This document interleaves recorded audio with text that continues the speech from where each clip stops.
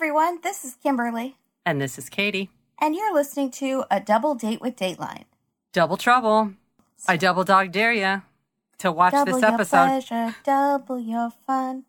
Da-da-da-da-da, double may come. Yep, it's that's not it. Right. Nope, that's it though. But that's our version of it. Double date gum. It's fine. We got to come up with our own theme song and that we won't be trying to steal someone else's all the time. Today's episode, brand new series, yet again. This one is Your Numbers Up. Yeah. Had you ever heard of it or seen this episode or an episode from this series before? No, I had scrolled past that series, so I knew it existed, but I have not watched one yet. I was very excited. Oh, good. This is also not to be confused with Murder by Numbers, which is also a series. Yeah, no, this is totally different. I don't know what the difference is, except for that seems to have a lot of seasons, and this has 1 and 3 episodes only. So this was not a hit. There haven't been as many murders involving lottery winners as you might assume. We're going to watch them all, but we're starting with this one. And this one is called Fate's Cruel Hand. And I'm going to state with some confidence that it should not be called that. Yeah. Right? I don't know what that it's implying it was all foretold what happened here. It wasn't choices people made. Whose hand? Who? Fate's. Fate is a third party in this. How about Fate is a Fickle Mistress? Would that be a good title for this? No, because this has nothing to do with fate. And they don't tell the story as such. Otherwise, they would have done a lot of okay, I get what they're saying, because she wanted to be rich when she was younger. So a lot of people do. But why can't then we call this Dreams of Grandeur? Right. Much better.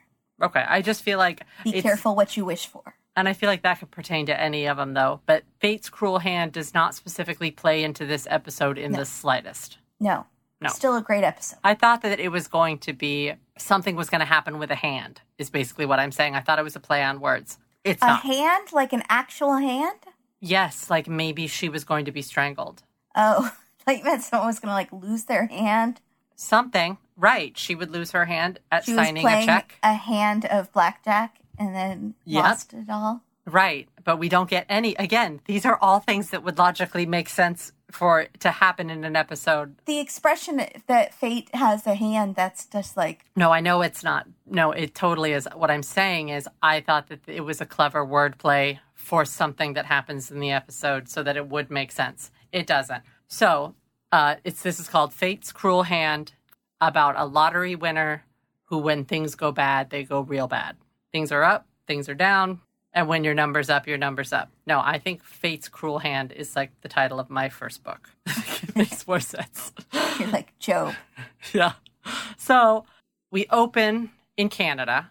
Now, I was under the impression that nothing bad happened in Canada, so immediately I'm on the edge of my seat. Like, okay. Yeah, I feel misled. Yeah.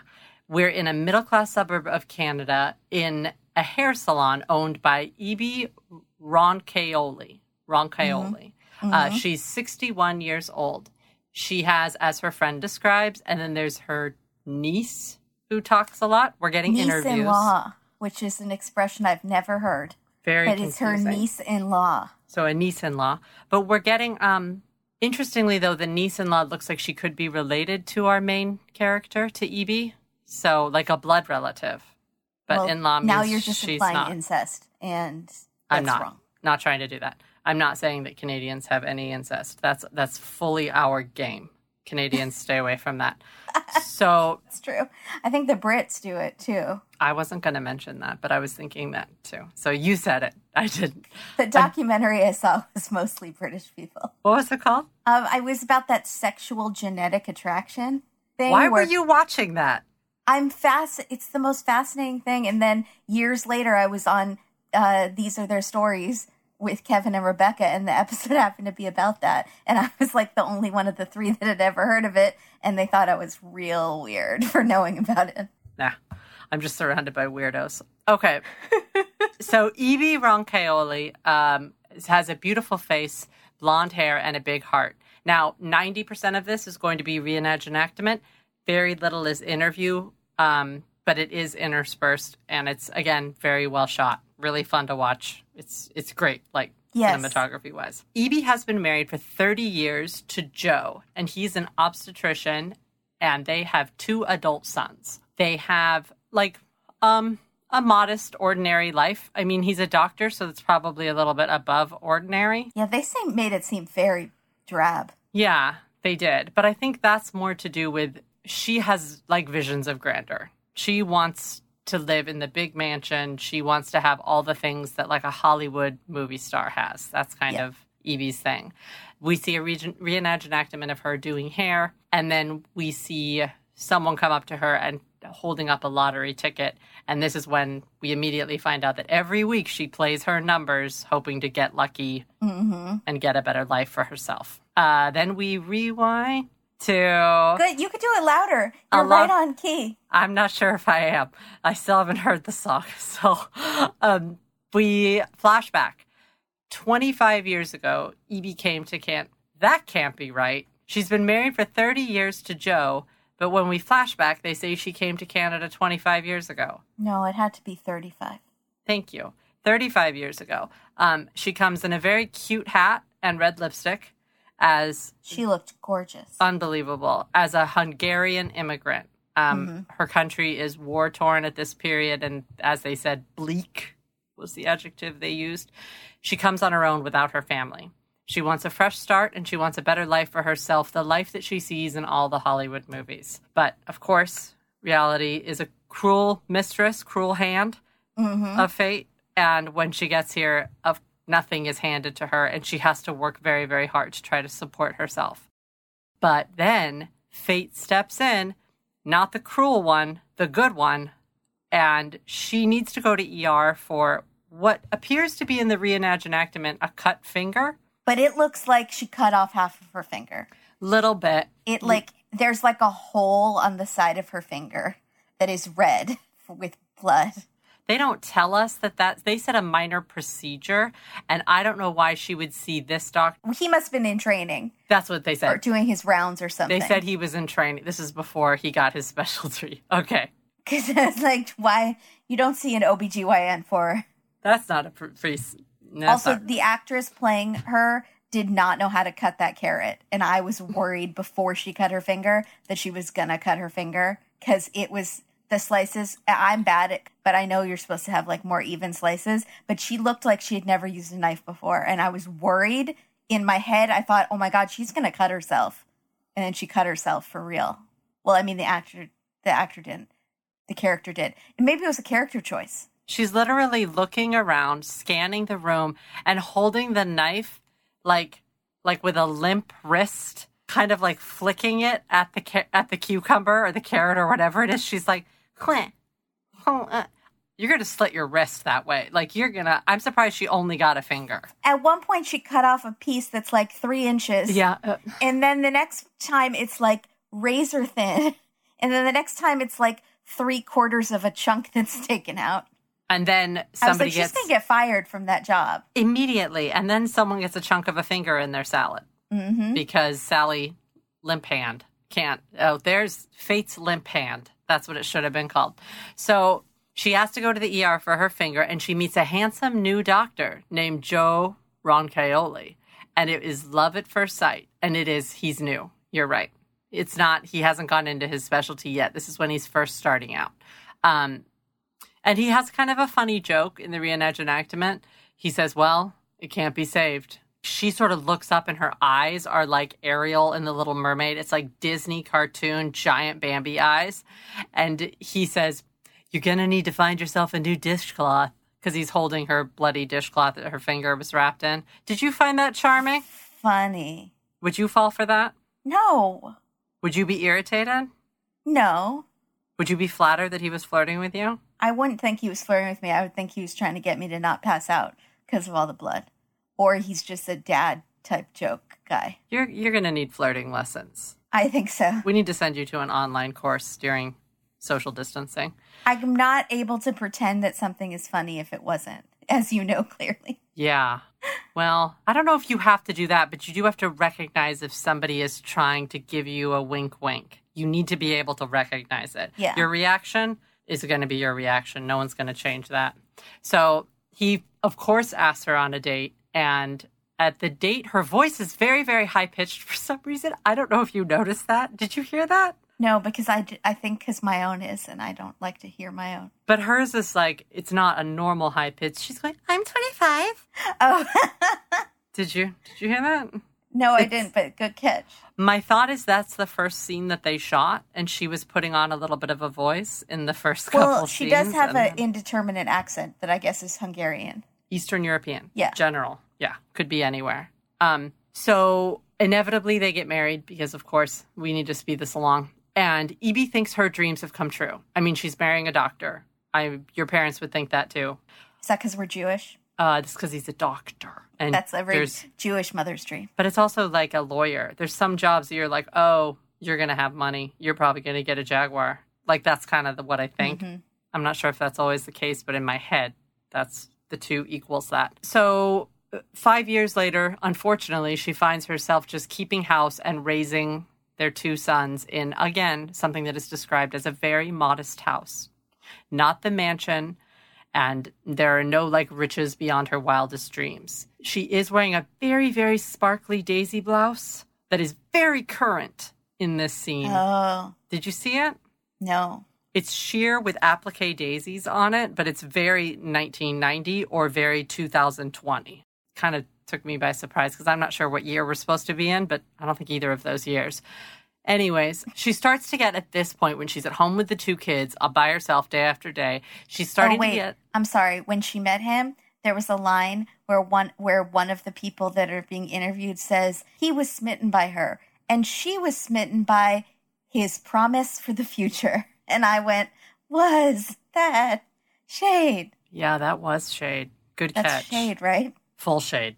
Yeah. Oh, boy. But she's starting to get... Even though he has a very promising future, she's starting to get a little jealous of him looking at all the quote-unquote pretty girls at work and watching them undress day after day. He's just looking at Clovis's, just day and night Clovi. And I have to ask myself Clovi. A very real question where if my husband, I don't know, was a gynecologist, I don't know. I think I would just more feel bad that then he'd have to come home and handle mine. Right? Yeah. Do you know what I'm saying? It's like you do this all day. Like, did he know if there was something wrong right away? Well, that comes up later, and we'll get to that because it's a very big problem with this whole story. Oh. So we'll get to that in a bit. Oh. So did you click? Oh. Yeah, there's something that very important that we find out at the end, a big secret that... Interesting. Yeah, does that... Interesting, right? I don't know. I feel like that could... Interesting. No. So I understand her being jealous because also she's just home with her own thoughts, and idleness breeds the devil's cruel hand of fate. So idle hands breed I'm just trying fate's cruel hand. Yeah. They go hand in hand. Yes, they do. I'm going to make that title work. Come hell or hand water. So every day, Evie takes a walk by Thornhill, which is this really rich suburb in Toronto, and there's all these beautiful, huge mansions, of which we see one, and it's pink. Yeah. Thoughts? Where's that house? I liked it. It was very 80s. Where is it? Where are they filming? They film in Canada, most of these ID shows, I think. So oh, do they? Is Canadian. It's like a pink Victorian. It's very special, I'll say that. And it would be a special person that lived there for sure. Yes. But she imagines herself, as a rich starlet in this house. And we get like flashes of her with like champagne and jewels and a fur and all that stuff. In her imagination. In her imagination, in the reenactment. Yeah. That's Inception. The reenactment actor has in their imagination. A reenactment. Has another reenactment going on. This is a deep episode. Yeah. So she does what any red-blooded Canadian does, and she starts gambling. That's not true. She goes to the races and starts betting on the ponies, which I didn't know they had pony races in Canada. Who knew? She wears little gloves and a hat, which is the only fun thing about horse racing that I can tell is that you get to wear an outfit, and she wore an outfit. She is waiting, and like you see like the horses going around and all this stuff, and it's like just reaction shots of her like, will he, won't he, there he goes, no. And she's all by herself, which is weird because there's all these women behind her, and I'm like, can't you be friends with them? But no. And then she loses, and I guess I don't know how many times she did that and lost. They don't tell us, but they tell us it never delivered her big payout, so she just sticks to playing the lottery once a week. I have no information about the Canada lottery system. Nothing. I did want to do some math, but we'll do it when she wins. Okay. Really? I wanted to estimate how much she has spent, because the lottery to me doesn't make a lot of sense. I just feel like you're wasting your money. But if you've played, she plays for like 30 years. Yes, she does. So how much is a ticket? That's what I'm wondering. So look that up. Look that up while I tell the rest of this. Okay. Okay. Sounds good. For the next 20 years, she plays the lottery. And so when we're meeting her now, our current EB is 61 years old. And they tell us that she's no longer a bombshell, which was that shade? Yes, that's shade. And she still was very, very good looking. And absolutely, she's a bombshell. Stop that. But she starts to become suspicious of her husband once again. Her sons are now all grown up and away from home, so she's got a lot of time on her hands, and her husband's not always coming home at the time that he says he's going to, etc. But she continues to play the lottery in dreams of her better life. So then one day, December 1991, the jackpot, I don't know if they say it's a weekly jackpot, but I can't imagine it's a weekly jackpot for 10 million. That seems way too high, but... Well, it compounds when people don't win, right? Doesn't it keep getting higher and higher? That's in the United States, but is that how it works in Canada? And also, I'm pretty sure that the lottery here is one state or maybe two states together, but is the Canadian lottery all of Canada? Right. That's my thought, too. That's one point. But it's $10 million regardless. And her business partner, the two owners of the salon, they split a ticket, which is also why I really want to know how much a ticket is. Because here a ticket is $1. You buy one ticket, one set of numbers for $1. So well, here it says that... Are they $10? Well, there's like games, and then $20 gives you a chance to win the $250,000 prize. $5 gives you a chance to win $100,000. So to win $5 million, that doesn't make any sense. You'd have to spend a lot of money. So how much was it for $250,000? $20 for a ticket. So they split a ticket. They paid $10 each. Let's say. Okay, let's say sure. Let's say they paid $5 to $10 a ticket. Something like... I think more like $5 seems reasonable, right? Yes, 1991, I think $5. Okay, $5. So let's say they spent $5 times 52 weeks, right? Times 30 years, right? 7,800. That's not as bad as I thought. She came out on top. She definitely came out on top. I was thinking it would be a lot higher. She would come out on top if it was $100,000. It's still a lot, but not over 30 years. Color me surprised. Does it make you think about maybe buying 5 tick numbers every week and trying for the next 30 years? Maybe. I'm thinking about it. We could do it. We could do an experiment. My dad played. What did he play? I don't remember what game it was exactly, but I know he didn't play regularly, but he did play like once a month when it was like a big jackpot. I remember he would play, and he'd only ever get one ticket, one numbers, $1, like his little line of numbers. $1. And he would say, well, you got to be in it to win it. What does that mean? You have to buy a ticket you can't like look back and say, oh, if only I'd bought a ticket. Like what happens to Daryl in The Office. Oh, that's rough. Right. So that's rough. I was thinking about that too throughout this episode. And Oliver's work does it occasionally, which I thought you'd find fascinating. They do where they each put in 20. And so they get like 500 tickets. Oh my gosh. And then they like somebody sits at home and goes and they agree to split it. Does he partake? Absolutely he does when they do it. Because I would feel like Daryl and I would. Oh, I told him to do it. There was one time I didn't ever know he did it, and he asked me, he's like, "Hey, do you have a 20?" I don't think I did. And he was like, okay, I got to stop at 7-Eleven. I got to get a 20. And I was like, what are you doing? And he's like, we're playing. It's lottery day. I got to turn in my money. And I was like, tell me everything right now. Stop what you're doing. And so, yeah. But it sounds really fun. And I guess a couple years back, people won it. Oh, my gosh. Can you imagine? But if you're getting 500 tickets. Yeah. I know. So if our listeners want to start a pool, I got $2. I'm not very lucky when it comes to winning things, though. I really am not. Don't say that. I want to be honest with the people. I know. I don't like it. I don't like scratching off things. I don't like that dirty, Yeah, that's not... Yeah. The dirty coin stuff. I don't like that. Yeah, that's not this. I don't even like that anymore. That's not this. And I used to think those were so fun. Not anymore. Not when you like just don't win ever. It's not fun. To love scratchers. Yeah, I was really poor. And I had visions of grandeur. Me and Evie would have been best friends. But I did not drive through Bel Air and look at the houses and be like, one day. I didn't do that. Part of your world. So when they call the numbers, it's the most dramatic thing in the world. They stretch it out just like I wanted them to. And they're so excited. And I get excited when I watch other people get excited. Like I was getting excited. They're getting more and more excited, and it's like 5 numbers. And then finally they call the last one, and they do exactly what I was hoping they'd do, which is jump up and down in slow motion. Oh, so much slow motion. So much slow motion. Their necklaces going, it's the whole their thing. skirts flying, and it was just... The costumer had put him in jewelry. I'm like, don't put him in jewelry for this scene. I thought it was so much fun, and I was trying to imagine what you and I would do if we won $10 million. And I feel like one of us might have to go to hospital. I feel like I would evacuate my... Yeah.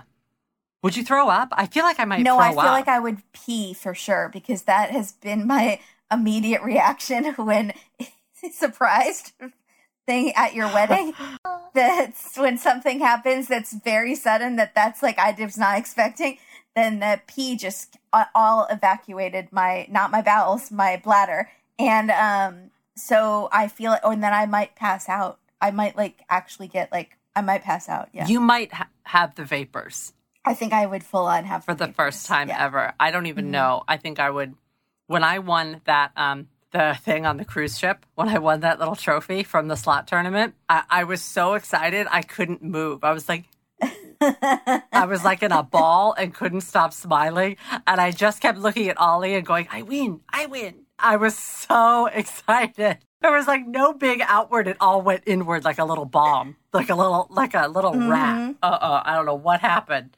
Well, was it worth it? You were late to our Harry Potter trivia night, and we needed you, and we lost.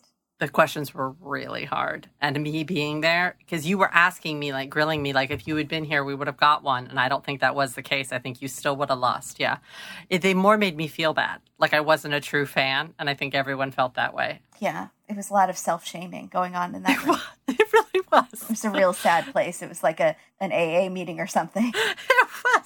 Like cold coffee and donuts and just sad tears.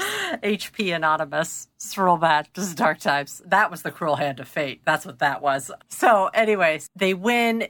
It's the best thing ever. They each walk away with $5 million tax-free. So that's... Yeah. Is that in America too? No. In America, they would have each gotten like $2.5 million if they had won $10 million. They would have each gotten $3 million. So they would have gotten like $7.5 million. It takes 25%. Crazy that you should have been buying your scratchers up in Canada, just making a monthly trip. I think it's really far away from us. Yeah, maybe. But I would really like to go to Canada. It's high on the list. I'm going to go. I'm not going to leave when I go. I know. I'm a little worried about that. So maybe I'll have to go with you or just like hide somewhere when you're there and make sure that you get back on the plane. But what if you see me riding away on a moose with a Mountie? Godiva. I'm going to make doubly sure you don't meet a handsome ER doctor because this doesn't end well. So they immediately close the beauty parlor, which is wonderful. And I have to ask the question, if we won $10 million... Would we quit the podcast? And we each walked away with $5 million. Would you quit the podcast? I think we would still do it, but just not every week. I think we'd probably do it twice. Because every week is a lot. I think we do it twice a month. Was my thought. And I might pay someone to write the recaps for me. I understand. So they immediately close the beauty parlor, and this solidifies what Evie always thought was that she was meant for something bigger and better and the glamorous life. She immediately buys the big pink mansion in Thornhill. God, there's this weird reenactment scene of her walking in the door wearing a fur, and Joe is standing there holding a glass of champagne and like clinks her glass and goes... Almost like a butler, though, waiting for her. What was that? In like this big like foyer, and he says, here's to gambling.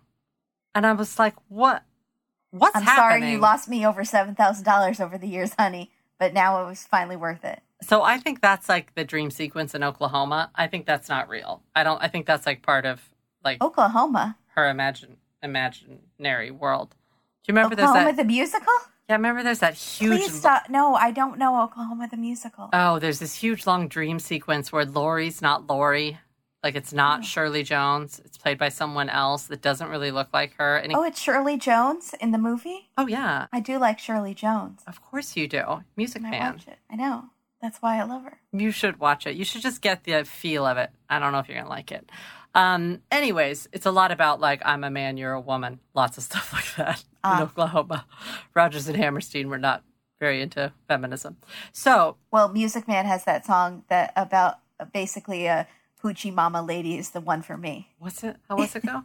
What's that song? I gotta look it up. Actually, Oklahoma has a song like that. It's I'm just a girl who can't say no. I'm in a terrible fix. Yeah, she's a girl that can't say no. So she's also morally lacking. Uh-huh. Mm-hmm.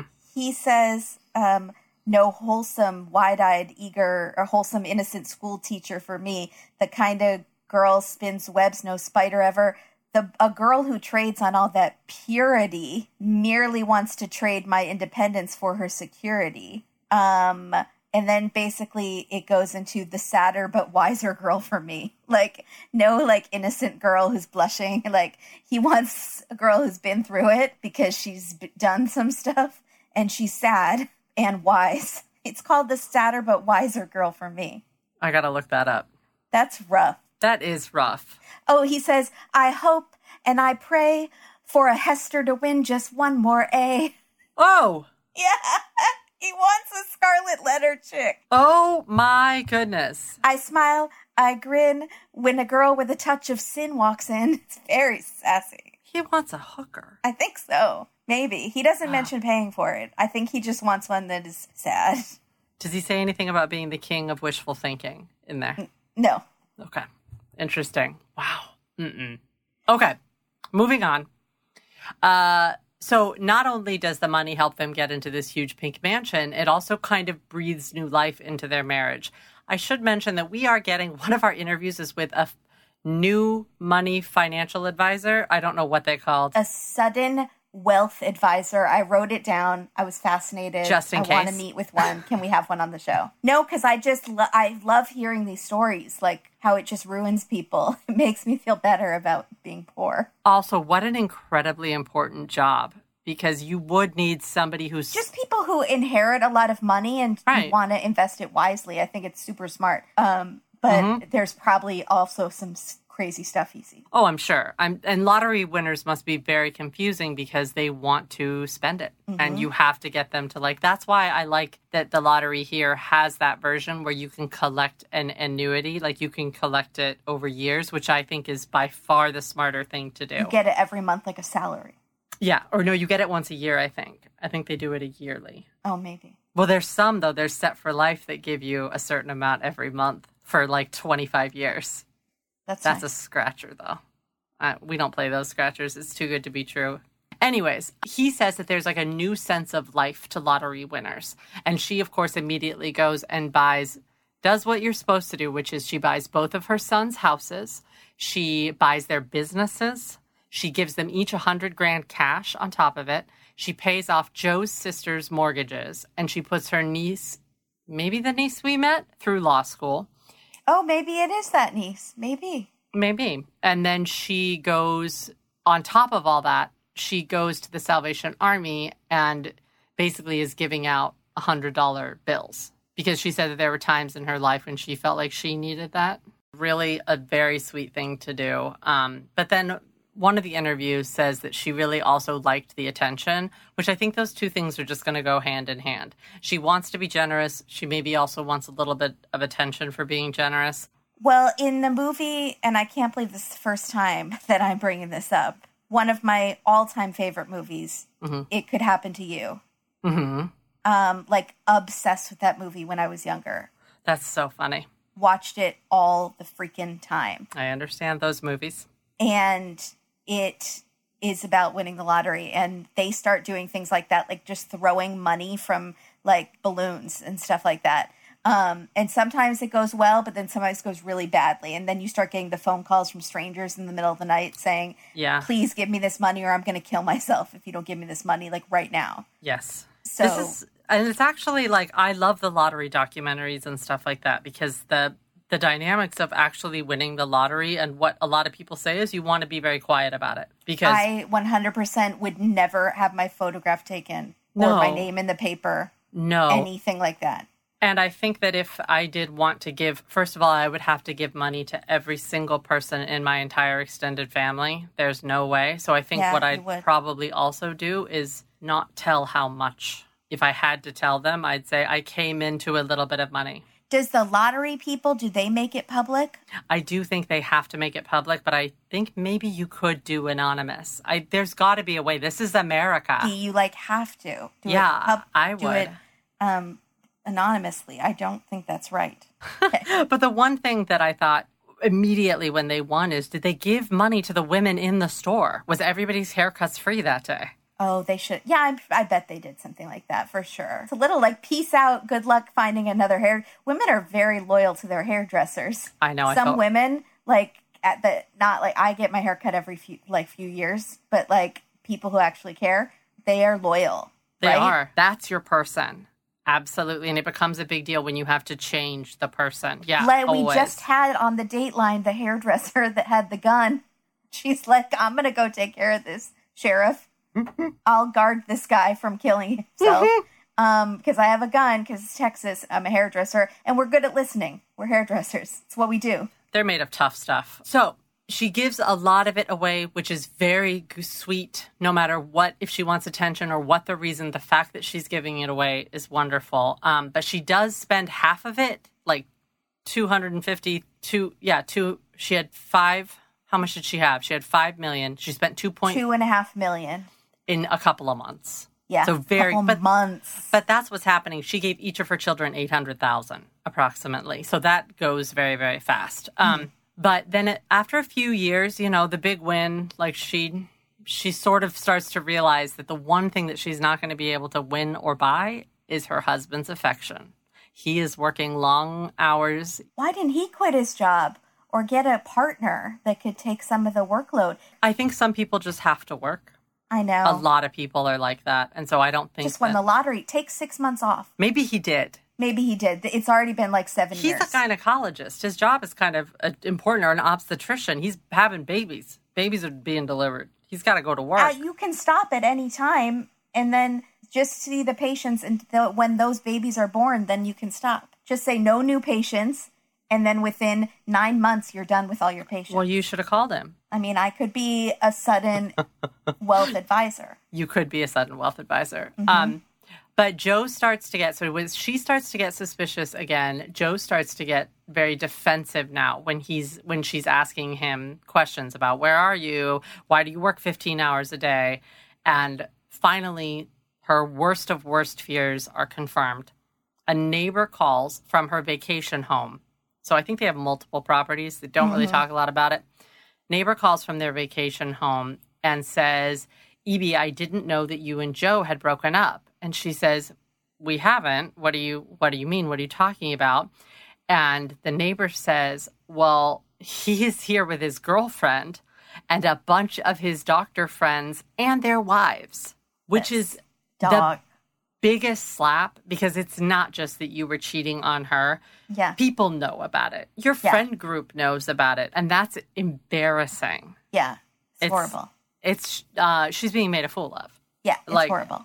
Awful. So now all Evie wants is revenge. She throws a crystal thing paperweight into the mirror, paperweight, and smashes it like in the movies. But in real life, you got to clean that up. Well, maybe not if you have a lot of money. Maybe you have people to do that for you. Do you? I just angrily threw a paperweight. Do you guys have a team that comes up and cleans up? Oh, yes, ma'am. We have a team that does broken glass. Yeah. Is it the affair package? Yeah, okay, no problem. Get someone over right away. How many mirrors and or windows have been broken? The entire second and third floor. Okay, we'll be right there. What sort of vibe was it when you were throwing? Yeah, was it Lemonade with the baseball bat? Taylor Swift with the golf club? What was it? Okay, I got it. I gave you that outfit. I'd rather be roach bit. I just watched the Titus version again the other day.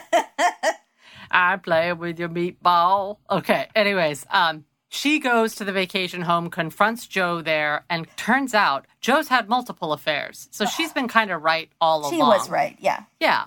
She knew. But there is one in particular that hurts the most. Now, I don't know if I got the year on this right, so you might have to help me. The woman that Joe had been having an affair with, one of the women, was a friend of E.B. And also, this woman has been his personal secretary for the last 15 years. Yeah. I don't think they've been having an affair for 15 years, and I don't know how long they had an affair for. If she's the personal secretary, she for sure knows about the other women that he's having an affair with. Right. So she's okay with being one of the affairs? How does that work? I don't know her. But she's his personal secretary. She definitely has his calendar. Yes. If they're patients, if he's meeting women that come in, like, that's gross too, because they're like trying to have a baby or they're having a baby. And he's, like, having an affair with them. We don't know if that's the case. Also, he's, like, 60 or 70 at this point. The women that are having these babies are obviously much younger. So maybe I'm wrong, and it's not women he's meeting through the office that he's having an affair with. Where is he meeting them? At the club? The country club? We don't know. Questions. So then we have a very dramatic scene where in the reenactment, E.B. is putting a nail file into her little clutch fancy purse.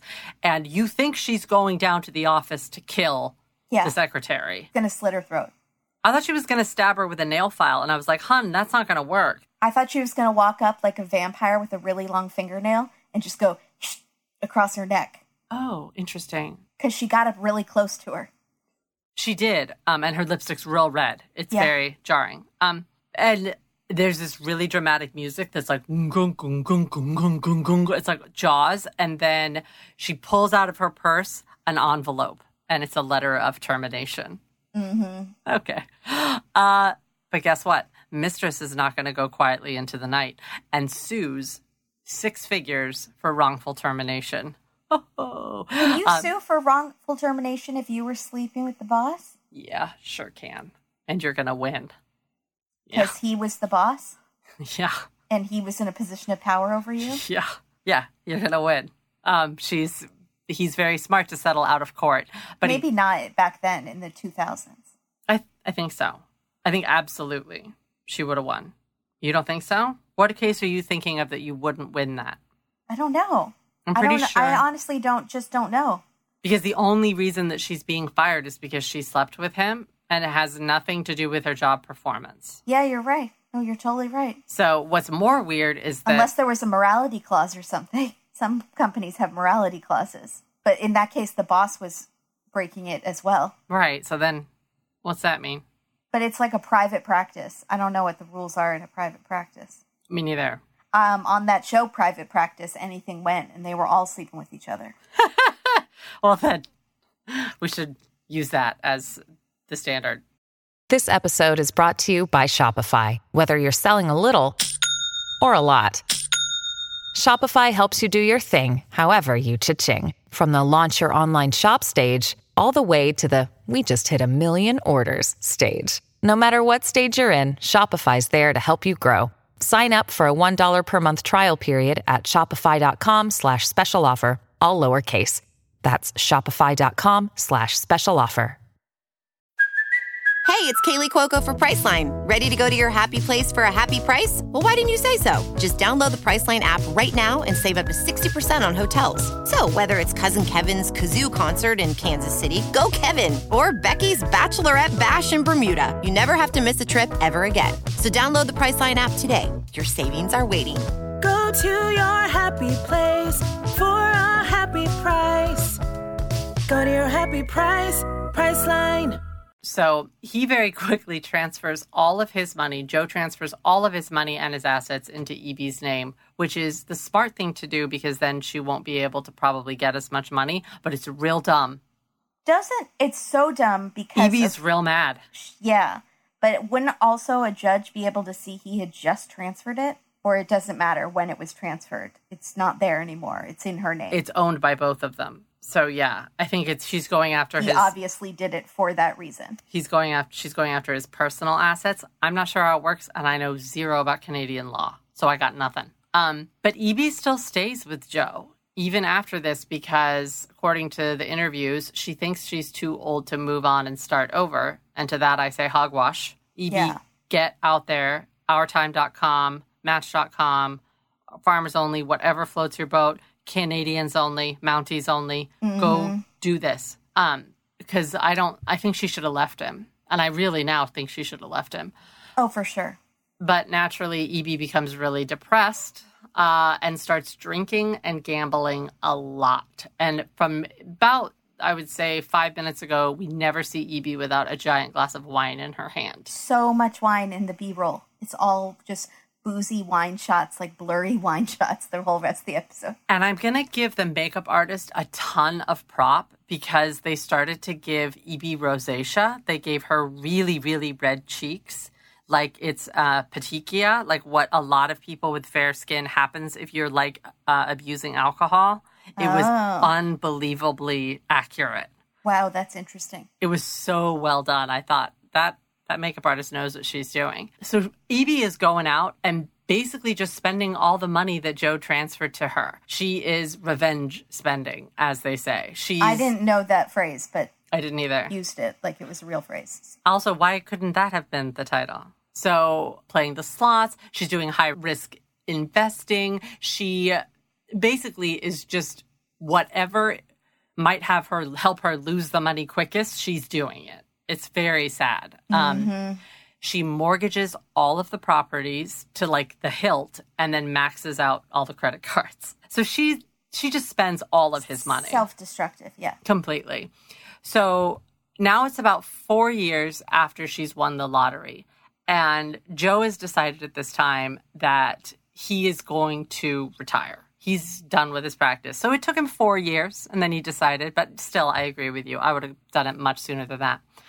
So he's meeting with his accountant. No, but it has been 7 years already since she won. So if it's 4 more years, then it's 11 years. Sorry about that. Yeah, I wrote down 4 years after she wins the lottery, but it's probably 4 years after the affair. Interesting. Which was 7 years after? I don't have... Or maybe the 7 years was when the end happens. And it's like, so maybe it was 3 years and then 4 years. It's been many years. And he goes to his accountant, who is fresh out of accounting school. He's fresh out of University of the Phoenix. And he wants to figure out what retirement would look... Sorry, he looks like a baby. Would figure out what retirement would look like for him. Like, how comfortable can he be? Can he buy... You thought he looked like a baby? Yeah, in my head, he kind of looked like a baby. Maybe a baby. Maybe he's a new actor. So, of course, you think he's cute. He was cute. He's a cute baby. Right. There you go. And so this scene cracked me up because the doctor's being kind of smug because he thinks he's got, like, you know, money in the bank. Shorty, what you drank. Yeah. And the accountant is, like, looking very uncomfortable.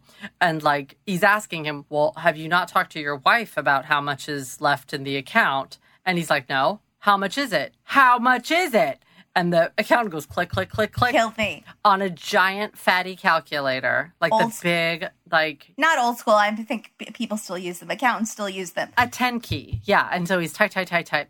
And then he flips it and pushes it... Slides it across the table. Like a mob like deal. Like they're making negotiations for hiring for someone. A ransom. Yeah. And so slides it across the table.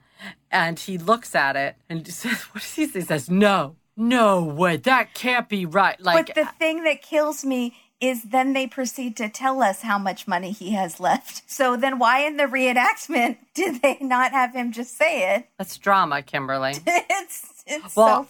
Does it help you to know that I rewound it twice looking to see, because I kept thinking, because I was typing, so I kept thinking I was missing the number on the calculator, and I'm like, dang it! Kept having to go back, and it's like right next to the commercial, so I was about to prompt the commercial. One thing about these ID shows, I don't think they have a ton of time to film, so I don't think they have a lot of close-up insert shots of things. Right. There you go. So I will remember that for next time when I'm going back and back and back. Bottom line, he has a net worth now of only $200,000, which is kind of crazy because he has been an obstetrician all of his life and set aside quite a lot of money. He's a saver. So, I know, but at the same time, I was like, God, you're not destitute. You still have $200,000. I mean, I'm sure if you had made millions, you would be pissed, but... Do you know how you need much more than that to retire? Oh, I know. It's not going to last it, but if he could, he might just need to go back to work. He seemed to really like work in the Clovi. Okay. So you're not that mad that she spent all his money. I mean, he did kind of deserve it. So he goes back to the Pink Mansion and demands that she give him part of her lottery winnings, which she very, very smartly kept separate from him, which I kind of liked. And she won't tell him where it is. She won't tell him where she's kept the money, you know. At which point I'm thinking, is it cash? Why are we looking for like gold bars? What are we looking for? And he says, fine, don't tell me. I am selling your beloved mansion. So the Pink Palace is going on the market. We get at this point, right before commercial, some very odd B-roll of Evie crying into a large mirror, wearing lots of rhinestones and makeup, and the mascara's like smearing and the lipstick is smearing. It's very alarming. Yeah, and she's looking at herself in the mirror and doesn't recognize what she sees. Yeah, with a big glass of brandy in her hand. Which is why she doesn't recognize what she sees. Yeah, who is that? Oh, I feel bad for her. So now we're at the summer of 2003. I know that date. And they're meeting at lunch with a real estate agent to sign papers to sell the home. And her cheeks are very, very red at this lunch. She's also acting extremely unstable. And she's like tipping over her wine glass and saying, do you love me? Please tell me you love me. Do you love me, Joe? Joe. She says it over and over and over again until finally like the lunch kind of ends because he has to take her out of there because she's kind of causing a scene at whatever luncheon place they are. Joe takes her away from the lunch and she goes back to the Pink Palace and lies down on the couch. And she says, I'm really not feeling well. He puts a blanket over her and then hours and hours go by. Night falls. He comes back to check on her and find out she's not breathing. Evie did. Dun, dun, dun. Get it? Which the whole episode, you really don't know who's going to die here. That is true. I was like, is she going to kill someone or is someone going to kill her? I thought she was going to kill the woman. And when they said... They made us think that for sure. I thought she might hire someone because she had all this money now. Mm-hmm. That was my thought. So her sudden death brings a lot of questions. We get an interview with a forensic examiner. I think it's a forensic examiner. I'm not sure who it was exactly. But they find tiny puncture wounds on her feet and on the backs of her knees. A medical examiner. Was it a medical examiner? I thought so, like a coroner. I thought the title said forensic something, and so I think I just mushed words together. I could be totally wrong. It might be called something else in Canada. Don't know. But she has like these wounds in places where if you were trying to hide needle drug use, that's where the holes would be.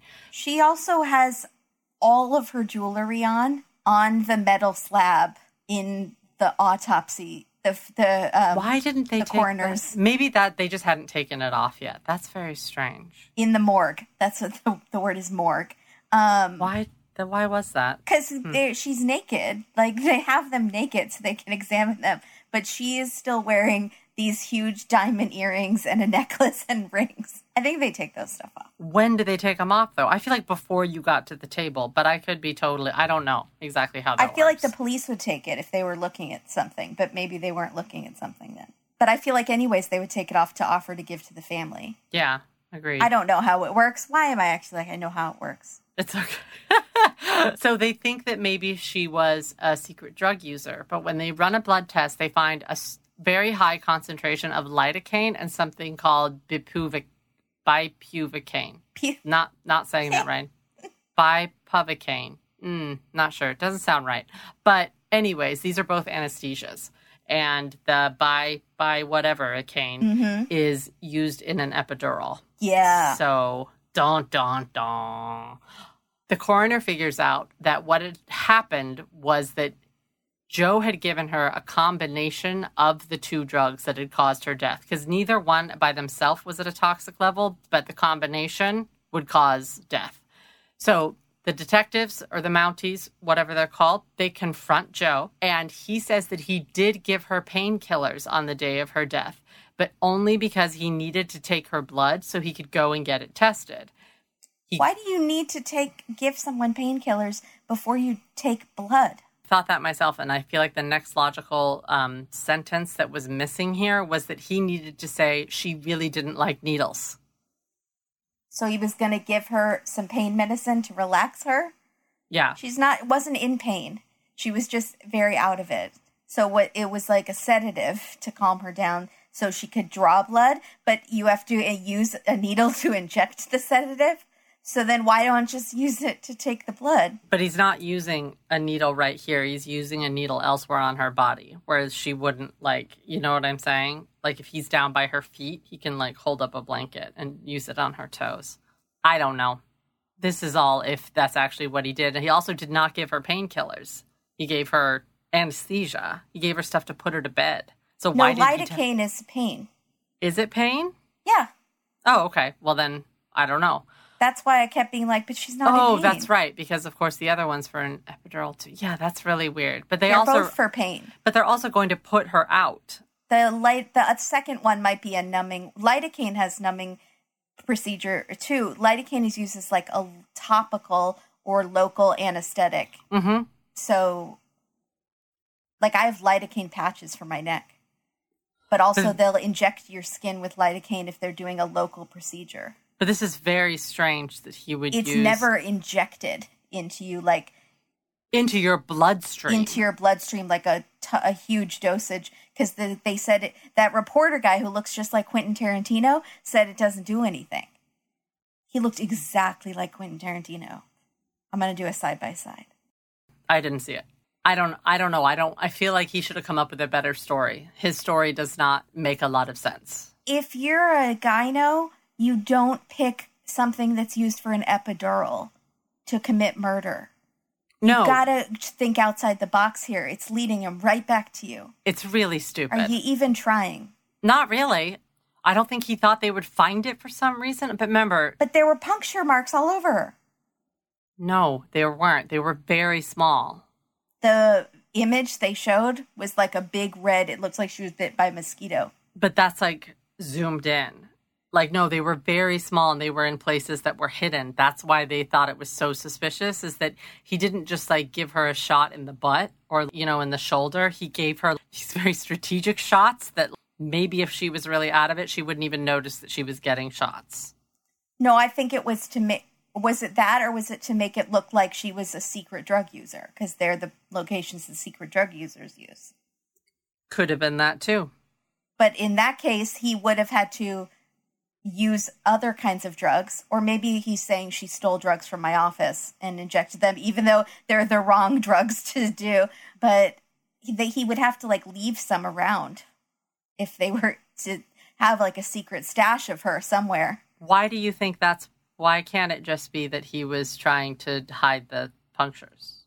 Because they specifically said it's where secret drug users inject themselves. Because he was trying to keep it a secret. Like how drug users try to keep it a secret when they inject themselves there. I thought it was more to try to make it look like she was a secret drug user because he was saying how out of it she was and she was on, using alcohol. So maybe she was abusing drugs too. I thought they even said that. They said that, but he never said that. But you could be right. I could have misunderstood. I think it was more that he was trying to hide that, they had maybe thought that she had died of cardiac arrest. And that he was trying to hide that he had actually injected her with something. Well, he underestimated the coroners in that city. He underestimated every step of the way on this. So then he tries to draw her blood, which is the reason for giving her these drugs, and gives up because he can't find a vein. Okay. Oh, my God. Was there even a mark to show that he had tried? Yeah, that's a really good question. Because I've had that happen many times where they can't get a vein. It usually leaves a bruise. Yeah, it scars up your arms. Oh, my goodness. Also, very weirdly, he waits 2 hours after finding her dead to call the paramedics. But how do they know this unless they don't have an exact time of death, right? He could have said he found her when he called 911. No one's in his house watching him. I have absolutely no idea. So did he volunteer that information? I have no idea. I found her at 10. I called you guys at midnight. I sat with her and cried, and then I called. I was too distraught. Right. Because someone who was vowed to save lives, had inadvertently taken the one that was most important to me. And if he didn't use that line, he should have. He should have. Didn't use CPR. It was too painful. Too painful. It's too painful, Kimberly. When I learned CPR as a young doctor, I vowed I would never use this on a loved one because it would be too difficult, too painful. Yeah. So what's happening here is the motive is money. Let's get down to it. Yeah. The morning after E.B. dies, the good doctor goes to the bank and immediately takes out the safety deposit box because he's like, well, here's where she kept the lottery money. But couldn't he have gone before? I don't think she would give it. She wouldn't let him have the key. Where was it? If she was hiding it, he wouldn't know where it was after he killed her. Is there a possibility she wore it around her neck? That's the only possibility that makes sense. Mm-hmm. But he certainly could have waited till she was passed out one night and taken it off of her. They show a scene where she's sleeping. She's a heavy sleeper from the alcohol. I also have a feeling she may have been on a few medications. And if he really wanted to do this cleanly, it probably would have been. This is the only reason. Overdose with the medications. I kind of believe somewhat of. I'm scratching my head just a little bit because I'm like, this is so dumb. I don't think he's that dumb because all you have to do. I think he was framed. Maybe he was framed by the personal assistant who got fired. And he's covering for her? Oh, he does admit that he gave her some drugs. Yeah, immediately. We'll come back to it. So he goes and looks at the safety deposit box. Of course, it's empty. So now he has to go back to the house and try to hunt for the money. And I got really excited because I thought that he was going to be looking for gold. I really thought that he was going to start digging up the backyard. And I got really excited. Like chipping away the bricks at the fireplace. Yes. Feeling a loose panel on the wall and he presses it and then the wall spins around. Yeah, like that. But no, that's not what happens at all. He starts going through stuff at the house and finds out, first of all, that E.B. is 8 years older than she says she is. Good for her, girl. I did not see that coming at all. I'm going to start doing that. That's bananas. What? I was shocked. How do you get away with that from your husband? I mean, she must just be aging well. He would never suspect. She does. I mean, she's beautiful. But yeah, it's almost a decade. I feel like, okay, yeah, that's bananas. So here's where everything comes out. Apparently, before E.B. met Joe, she had been married to someone else in Canada. So when she came over from Hungary, she met someone. And that someone and her got married and had a baby. This is way before she met Joe. Mm-hmm. But then her and that first husband split up, and she made the decision to leave her son, leave that baby behind with her ex-husband to raise him. So the son was raised by the dad. Never spoke to him. Never at all until he's fully grown. They meet up again. And for the last 20 years... And he's cute. Mm-hmm. And they make you think she's sleeping with him. They absolutely do. So that's the scene that I thought I had missed. Me too. I literally clicked on the thing thinking I had missed an entire segment. So I think what happened is they have like an intro going into commercial that makes you think she's sleeping with a younger man. That's the segment, right? But I thought there was another segment. Even in the main part of the show, they say, and several secrets, and it cuts to that. But then it goes on to like move about the story, and you're like, what? She just put her hands on this guy, and they're drinking wine together at dinner. Did I miss that part? It sounded like a recap of something that had happened in before the previous commercial break. But it was actually a foreshadowing to something we were going to learn about later. I'm really glad that was what you thought you missed, too. Because I was like, okay, so I'm just... These ID shows, they keep you on your toes, man. They do. But I was shocked because we were kind of led to believe that she was having an affair with a much younger man. You are led to believe because there is... Forget what I said about no close-ups. They do have a close-up of her hand that's a little bit older woman hand touching his young hand. And he kind of gives her a look that you think is like a sexy look. He says, you look gorgeous tonight or something. Oh, see? And then they're drinking wine, and it's like, oh, she's a sugar mama. Okay, more power to her. Kimberly, she's an actual mama. She's an actual mama. Yeah. She's a real mama. So, they got me. turns out she'd been meeting for the last 20 years, same amount of time shorter time that she's been playing the lottery, but same amount of time that Joe's been cheating on her with her son. That's the affair she's been having, is with her son in these secret meetings. So here we go. Here's where I had my epiphany of the episode, which I'm now calling Kepiphany. Why the heck wouldn't someone that's training to be a gynecologist or an actual gynecologist be able to tell that E.B. had already given birth? I don't know as much about that area as I should, but it is surprising to me as well. That's OBGN 101. Like, you would know the Clovis changes, or if she had had a surgery, if she had had a C-section, there would be a large scar. Let's have some ladies let's have some moms weigh in. Moms weigh in. And I don't know if there is a huge Let's ask your difference, mom. but I feel like there is something specific that, like, they can tell when there's been, I don't want to say the word trauma, but kind of like something to that area. There is a way for them to tell. Do you know what I'm saying? Yeah, I would think. There definitely is. But he was still new at his job at that time. He was just he hadn't even started his practice yet. When That's why he should have down known. there with her when they were... He's literally in training to be a specialist. Do you find that a little funny? That That he would not be able to tell that? Joe, you got splaining to do. Maybe he suspected there was something, but she didn't want to talk about it. And that's why he, you think that maybe he thought it was something that happened in Hungary. That's interesting.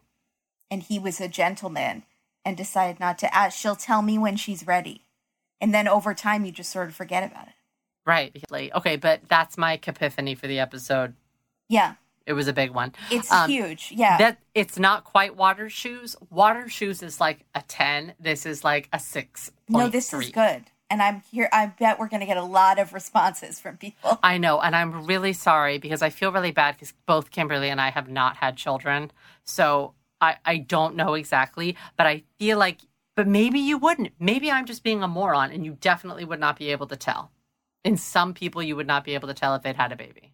I'm sure in some cases, some women don't even know they're pregnant. But also, that's the show we should be covering. That's true. But that's one of my favorite shows.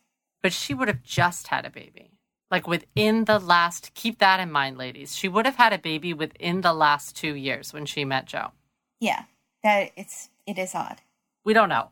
There are questions here. Sorry, speaking of I didn't know I was pregnant, in one of the Drag Race seasons, there's a comedy routine and the girl goes, I want to just sit on a toilet and come out a mother. That's what it cracked me up. Okay, anyways. So back to E.B. She felt so bad about abandoning her first son that what she did is she bought him a better life and she bought herself a little less guilt for abandoning him with a check for $2 million. Yeah. She gave him the money, which is, I don't know. I felt like that was unbelievably sweet, and I probably would have done the same thing. Just to buy yourself more sleep at night. Good for you. So Joe is put on trial for manslaughter because for some reason they don't think that they can get him on murder charges. He's given 7 years. Canada. It doesn't matter, though. Every time I hear about a Canadian case, though, they get no years. It's always shocking to me. Every time I hear one on Case File, anytime I hear a Canadian case, I'm like, oh, what? They're very nice. They get a work study program. Okay. He killed his whole family. Okay. He can be rehabilitated. Yes. But sometimes it's shocking to hear 7 years. But in this case, it doesn't matter. Thank goodness. It doesn't. Oh, by the way, and the judge implies at the sentencing that this may not have been an accident because manslaughter means it was an accident, that it's very much closer to murder because it was clearly premeditated because he brought the drugs home. Oh, yeah. They knew that. They just weren't sure they could win that, so they lowered it. That's totally why. My question is also, when did he bring the drugs home? That would be very telling. Have you had them at home for a while because she's been ill or I don't know? But again, those are not drugs you would give to someone who's ill. Again, you're totally right. So he actually dies a few years into his prison sentence. That's why I was saying it didn't matter. It didn't matter at all. We get to see some beautiful old vintage pictures of Evie, who's just beautiful. Like Audrey Hepburn stunning in one of them, where you're just, oh my goodness. But blonde. Were people just prettier back then? Yeah. Yeah. Yeah. So, less or was preservatives in the food. Yeah, maybe. Like lots of oomph. You have to live through things, and so you get that like beautiful. You know, I was going to say heroine face, but heroine has a double meaning. I mean, like heroic face. So, anyways, so I guess the cruel hand of fate means that winning the lottery, it doesn't make any sense. Winning the lottery brought E.B. joy because she was able to give it away, but ultimately it cost her everything. But fate, her life. Yeah, okay, I get it. Just maybe depends on what I'm thinking about fate. Thinking fate is like fated, but maybe they just mean that's what happened and it was ironic, so that's fate. The irony being, like one person says at the beginning, when you win the lottery, that's the end of your good fortune. That's ironic. Also, the irony being that he killed her for the money, which was already gone. Yeah. Did he kill her for the money? Yeah, he did. He killed her for the lottery money. But there was no life insurance money? We don't hear anything about that. Yeah, we didn't hear about life insurance. Interesting. All right, but that's it. That's our first episode for Murder by Numbers. Nope. Numbers up. Your numbers up. Not Murder by Numbers. Murder by Numbers, I believe they talk about like 4 body cams, 3 cell phone pings. Oh, really? It's not like serial killers where they have a high number of bodies? Walmart receipts. And okay. I could be totally wrong. There was also a movie. Was that movie with Sandra Bullock? Was that called Murder by Numbers? Yeah, there is a movie. Was that like math took place in it? Maybe. I think that hot guy was in it, though. It was A Beautiful Mind Meets the Bone Collector, something like that? Yeah. Yeah. Maybe. That cute guy from... Was Kevin Bacon in that? No. Unsure. Yeah. I don't think so. I don't know either. But I hope you guys enjoyed your numbers up. Because our number is up now. I meant like the show's over. Yeah, it was a good outro. I liked it. Yeah. Bye, everybody. Stay safe out there. Bye.